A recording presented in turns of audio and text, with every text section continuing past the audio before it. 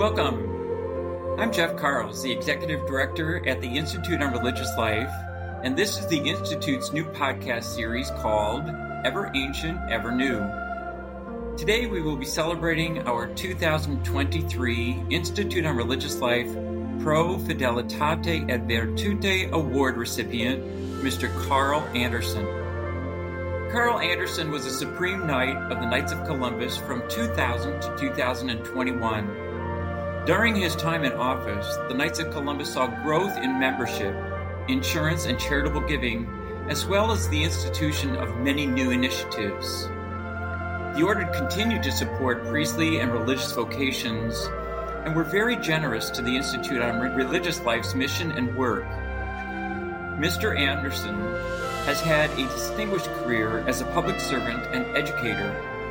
From 1983 to 1987, he served in various positions of the Executive Office of the President of the United States, including Special Assistant to the President and Acting Director of the White House Office of Public Liaison. Following his service at the White House, Mr. Anderson served for nearly a decade as a member of the U.S. Commission on Civil Rights. From 1983 to 1998, Mr. Anderson taught as visiting professor of family law at the Pontifical John Paul II Institute for Studies on Marriage and Family at the Pontifical Lateran University in Rome. In 1988, he became the founding vice president and first dean of the Washington, D.C. session of its Graduate School of Theology, now located at the Catholic University of America.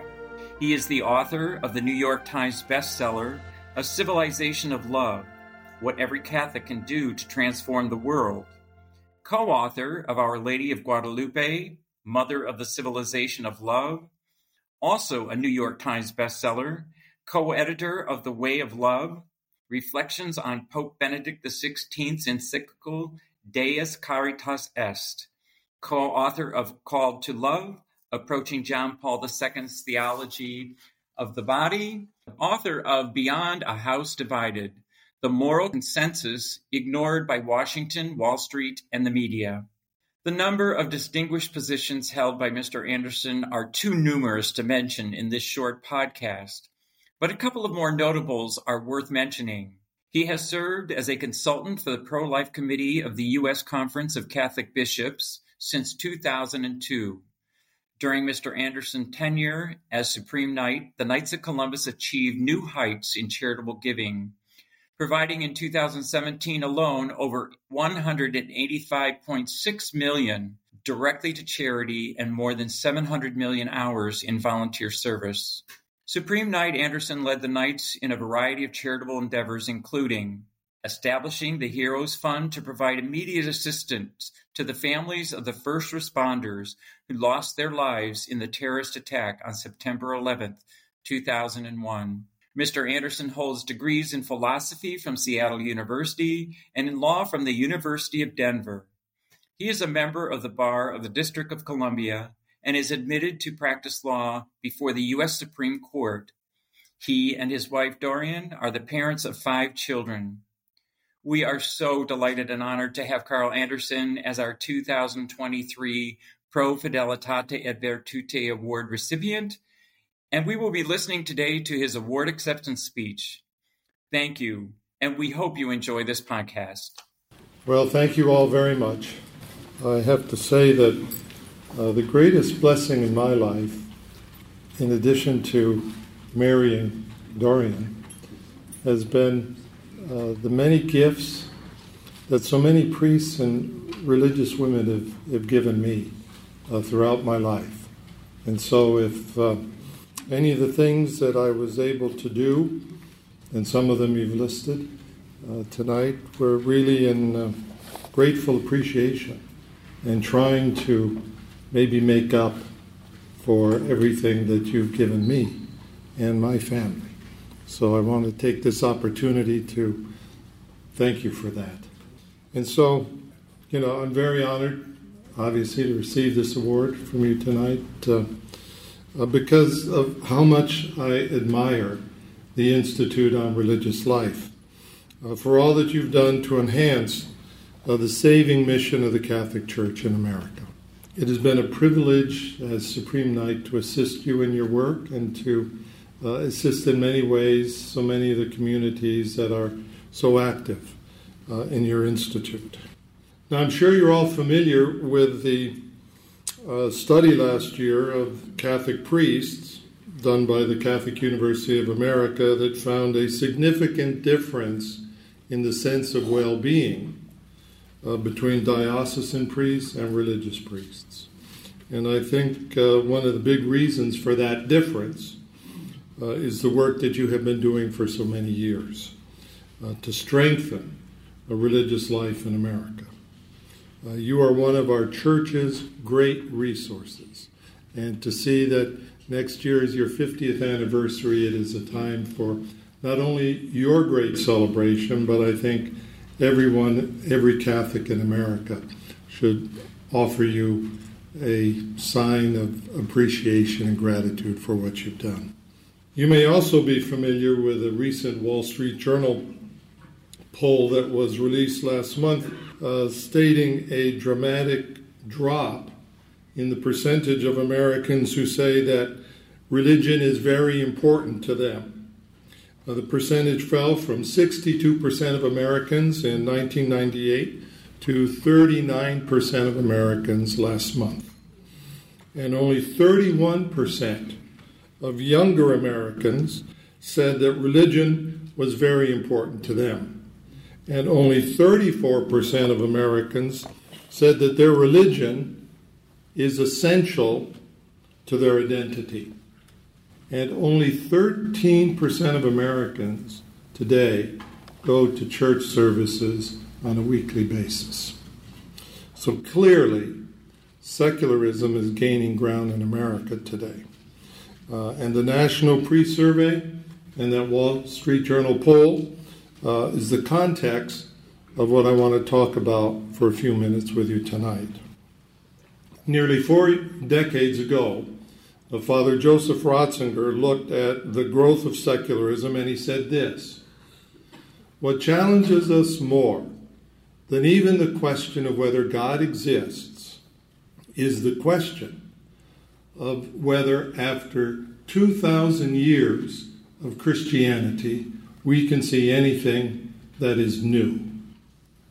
And at almost the same time, Father Hans Urs von Balthasar wrote that the challenge of secularism today required a decisive Christian witness, a witness by those who offer themselves unconditionally to God and who have placed Christ's love at the center of their lives. You have answered that call. You have answered that challenge in a most dramatic way by the choice of your vocation and your holy dedication to it. And your experience of faith, your dedication and joy are needed now more in America than ever. And they're needed by your fellow Catholics today, now more than ever. This, I think, is the moment of your decisive Catholic witness. Today, in a society that all around us evidences clear signs of cultural collapse, Catholics need to affirm what it is that Christ brings that is new. Your leadership can inspire this witness by Catholics across our country. And for most of our history, and as many of you know, Catholics in America have been caught between two great millstones. Since the earliest days of colonial America, Catholics have been challenged by the dominant Protestant culture. We could say that American Protestantism and its culture is that first great millstone. We could go through lots of examples, but I'll take just one. Soon after the signing of the Declaration of Independence, the Continental Congress decided to send a delegation to Quebec, headed up by Benjamin Franklin and Charles Carroll. Their mission was to convince the French Catholics of Canada to join the American cause of independence.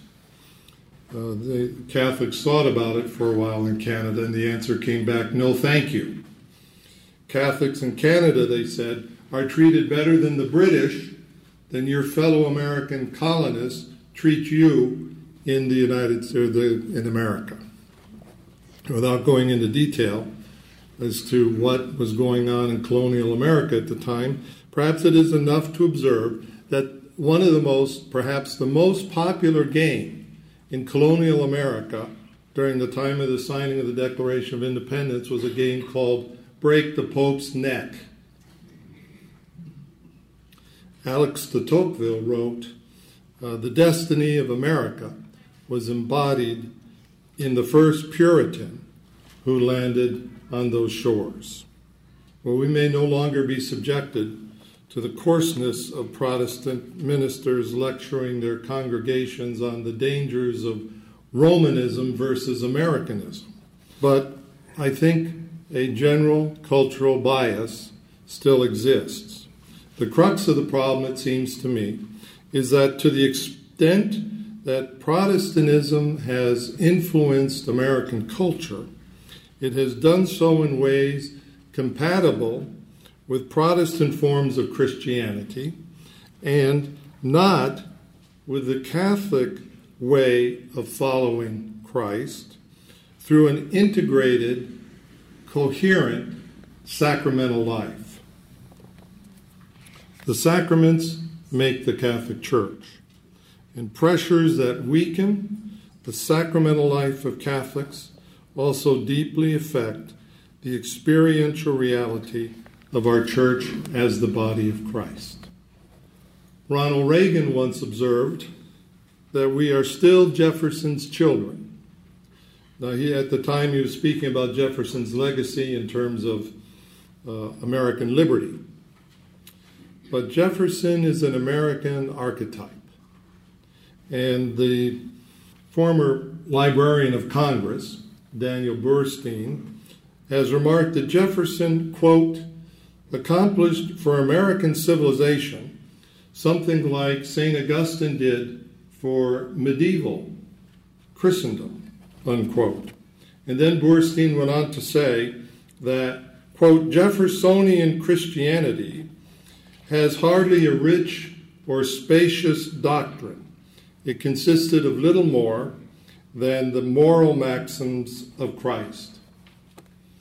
But making Christianity simpler, Burstein said, Jefferson had made it more credible and in a way more acceptable and more popular. And that, I think, is precisely the problem. Jefferson was a practicing Episcopalian. He was married in the Episcopal Church. He went to Episcopal Sunday services. He carried his own copy of the Book of Common Prayer. And he raised his children in the Episcopalian faith. And at the same time, as I think most of us know, he edited his own copy of the New Testament, what came to be known as the Jefferson Bible, by removing what he considered to be the absurdities, the untruths, the falsifications that he thought had been manufactured by Jesus' disciples. In other words, Jefferson removed from the New Testament all the passages dealing with the miracles and the divinity of Jesus.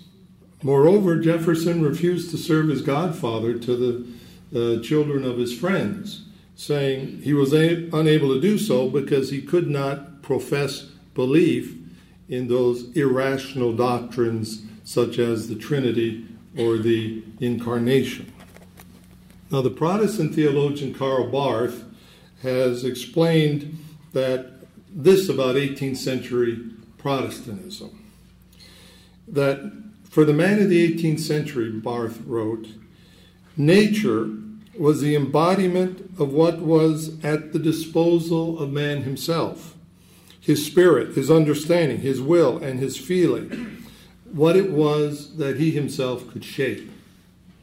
And thus, Barth continued, Christianity simply means a Christianity that presents itself to man in a manner appropriate to his natural capacity.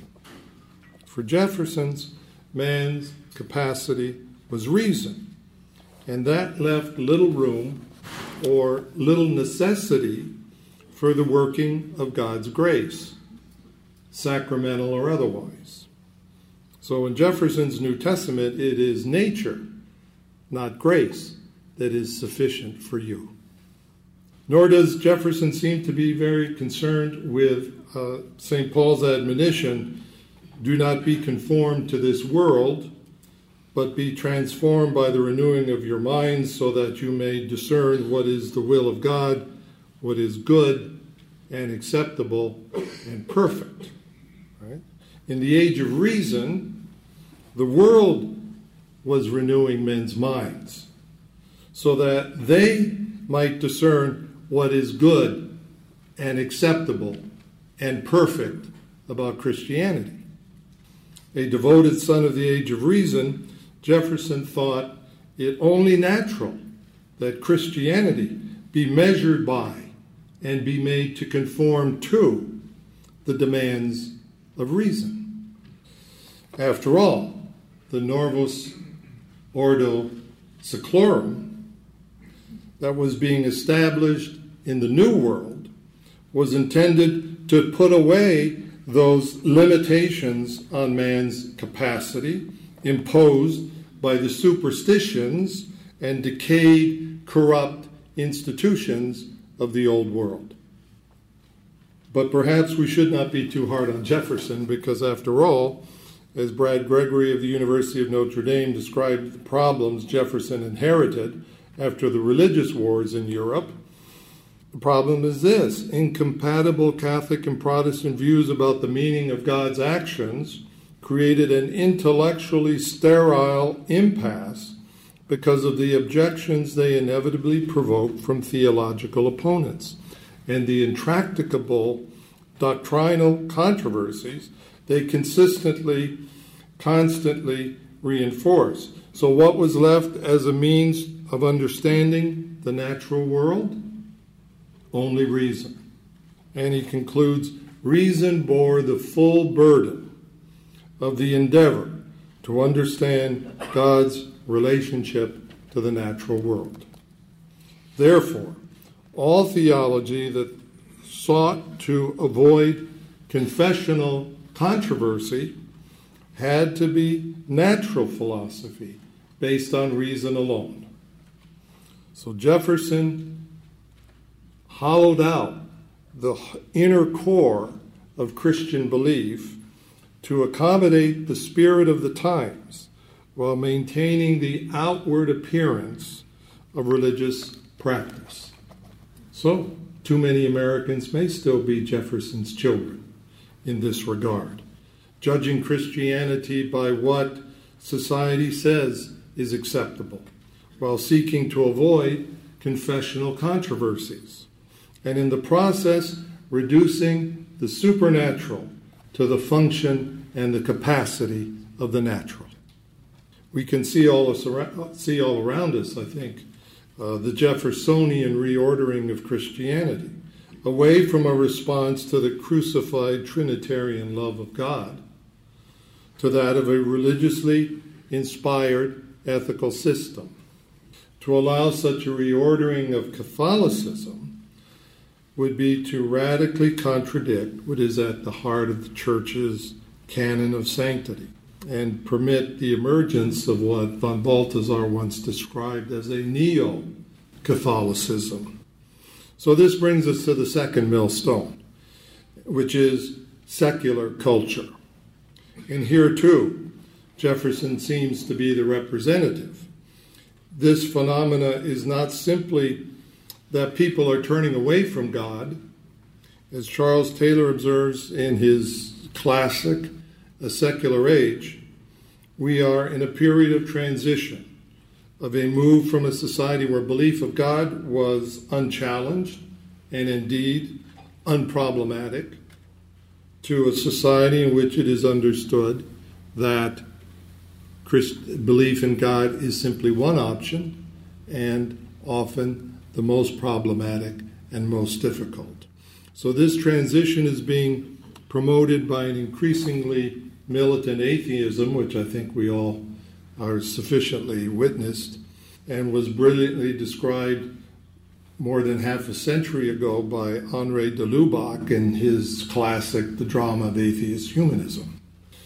Now, of particular concern to Catholics, it seems to me, should be the prevailing secular assumption that the Christian conception of God within a sacramental worldview is incompatible with science and reason. But what is even more problematic are their other assumptions of secular culture that, while they do not attack belief directly, create an environment that makes it exceedingly difficult to be Catholic. Now, Taylor repeats several such assumptions, which I'm sure we're all familiar with. He says, most of us in America believe a few simple propositions that seem so clear and self-evident they scarcely need to be said. For example, choice is a good thing in life, and the more of it we have, the happier we are. Authority is inherently suspect, and nobody should have the right to tell others what to think or how to behave. And sin isn't personal, it's social. Individual human beings are, after all, creatures of the society they live in. Well, these assumptions are part of a host of shared criteria supporting modern secular values of pluralism, relativism, and personal autonomy, values foundational to American democracy, and which many Catholics, as good citizens, uncritically accept. These values also seamlessly contextualize for many Catholics their understanding and practice of the faith. Such assumptions don't directly challenge a belief in God, but they subtly affect how we practice our Catholic faith. We typically think of how some Catholics disregard church teaching on the life issues and the cognitive dissonance created by lifestyle choices, and how that dissonance gradually alienates individuals from the community of Catholic believers. My point tonight is that these pressures not only affect Catholic attitudes about the moral life, but they also affect Catholic attitudes about the sacramental life and sacramental practice. What's more, they do so in ways that some Catholics do not seem to see as a problem. If values of tolerance and pluralism and personal autonomy are essential to what it means to be a good American, why should they not also be essential to what it means to be a good Catholic? Catholics experience constant pressure to accommodate the cultural demands of Protestantism on the one hand and secularism on the other hand. Day after day, these millstones grind away at what is unique about Catholic belief, unique about Catholic worship, and unique about the Catholic way of life. So what is to be done? In preparing the Church for the 21st century, St. John Paul II wrote in Novo Millennio Ineunte, it is not a matter of inventing a new program. The program already exists. It is the plan found in the gospel and in the living tradition. The hard reality is that the more the Church, with all good intentions, takes up the forms of bureaucratic action and corporate strategic planning, the less it looks like the kingdom of God. That is why the witness of religious communities and their lived experience of the faith is so vitally needed today. I would suggest the program needed now is the renewal of an authentically Catholic identity, an identity that is genuine, engaging, and evangelizing, and which, therefore, is a sacramentally based Catholic life centered on the encounter with the real presence of Jesus in the Eucharist. And your meeting, under that theme, encountering our Lord through the Eucharist, is an important event. It's a very important event as part of the National Eucharistic Revival. Nothing could be more important to the future of the Catholic Church in America. The Eucharist is not just a memory receding farther and farther in the past, as our Protestant friends would have us believe. Instead, it is the origin of what is forever present and living in our lives as Catholics. It is the very center of our Christian life, and it is the light that illuminates all that surrounds us. It is at the center of the process of the Church's growth and life, and it builds the Church. A Catholic community without the Eucharist is simply no longer the Catholic Church. So what are we to say about Catholics who no longer believe in the Lord's real presence in the Eucharist? Perhaps in this context it is worth remembering at the 1529 Marburg colloquium between Martin Luther and Ulrich Zwingli, they agreed on 14 of the 15 propositions. The one they did not agree on was the meaning of the Lord's Supper. And that disagreement created a chasm between Lutheran and Reformed Protestantism that has continued down to this day, because both of those Protestant leaders understood that how you consider the Lord's Supper determines how you follow the Lord. Agreement on the other 14 items, as important as they all were, could not bridge that gap. And it is symptomatic of modern notions of pluralism that so many today see this confessional difference regarding the Lord's Supper to be of secondary importance. Now, Rudolf Otto writes in his wonderful study, The Idea of the Holy, quote, "It is one thing merely to believe in a reality beyond the senses, and it is another thing to have experience of it also. It is one thing to have ideas of the holy, and another to become consciously aware of it as an operative reality, intervening actively in the phenomenal world." In renewing the Eucharistic life of Catholics, we might recall John Paul II's advice when he declared October 2004 to October 2005, right, the last year of his life, to be the year of the Eucharist.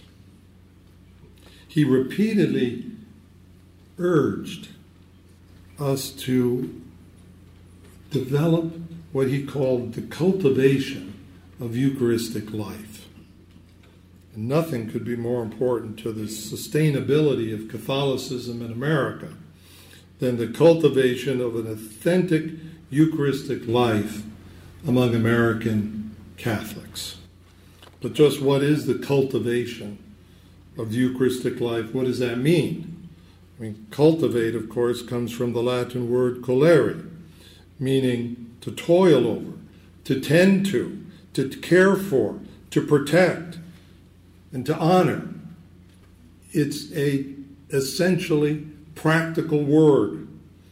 To cultivate is to go beyond just throwing out the seeds. It means in the Middle Ages, it emerged as an intentional form of agriculture, carefully preparing the soil so as to improve the yield of the seeds that had been sown. In contemporary usage, we could say cultivate can also mean educated, refined, cultured. So as we approach the year, focusing on parish life of the National Eucharistic Revival, is it not time to begin to build up in parish communities a cultivated Eucharistic life among Catholic believers? St. John Paul II also encouraged us to stand with Mary at the foot of the cross during the Eucharistic year, to contemplate the face of Christ, to develop a Eucharistic spirituality with Mary, who he called the woman of the Eucharist. So upon the Eucharist and with Mary, we can renew a Catholic identity in America for the 21st century that powerfully answers the question of what Christ brings that is new. In living this mystery of a Eucharistic life and in showing others how to live it, the religious communities active in the Institute on Religious Life have an irreplaceable role in America today. I've tried to suggest in these brief remarks that we can no longer seek to convince ourselves that we live in a society that is neutral regarding the exercise of our Catholic faith. To the contrary, we live in a culture, many of whose fundamental assumptions are quite antithetical to living an authentic Catholic sacramental life. In many ways, we are swimming against the tide, and we just need to swim harder. The only sustainable path for Catholics in America is the renewal of Catholic sacramental life. To do that, we must carefully cultivate a Eucharistic life of encounter with our Lord. Alexis de Tocqueville observed in Democracy in America, not only does democracy make every man forget his ancestors, but it hides his descendants and separates his contemporaries from him. It throws him back forever upon himself alone and threatens in the end to confine him entirely within the confines of his own heart. But you and I know a greater truth, a higher truth. And that truth is, no Catholic heart ever need be alone. Thank you very much.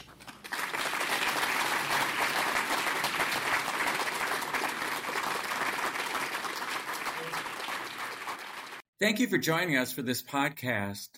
I hope that this podcast has inspired you and that you will pray along with me for an increase in vocations to the priesthood and religious life.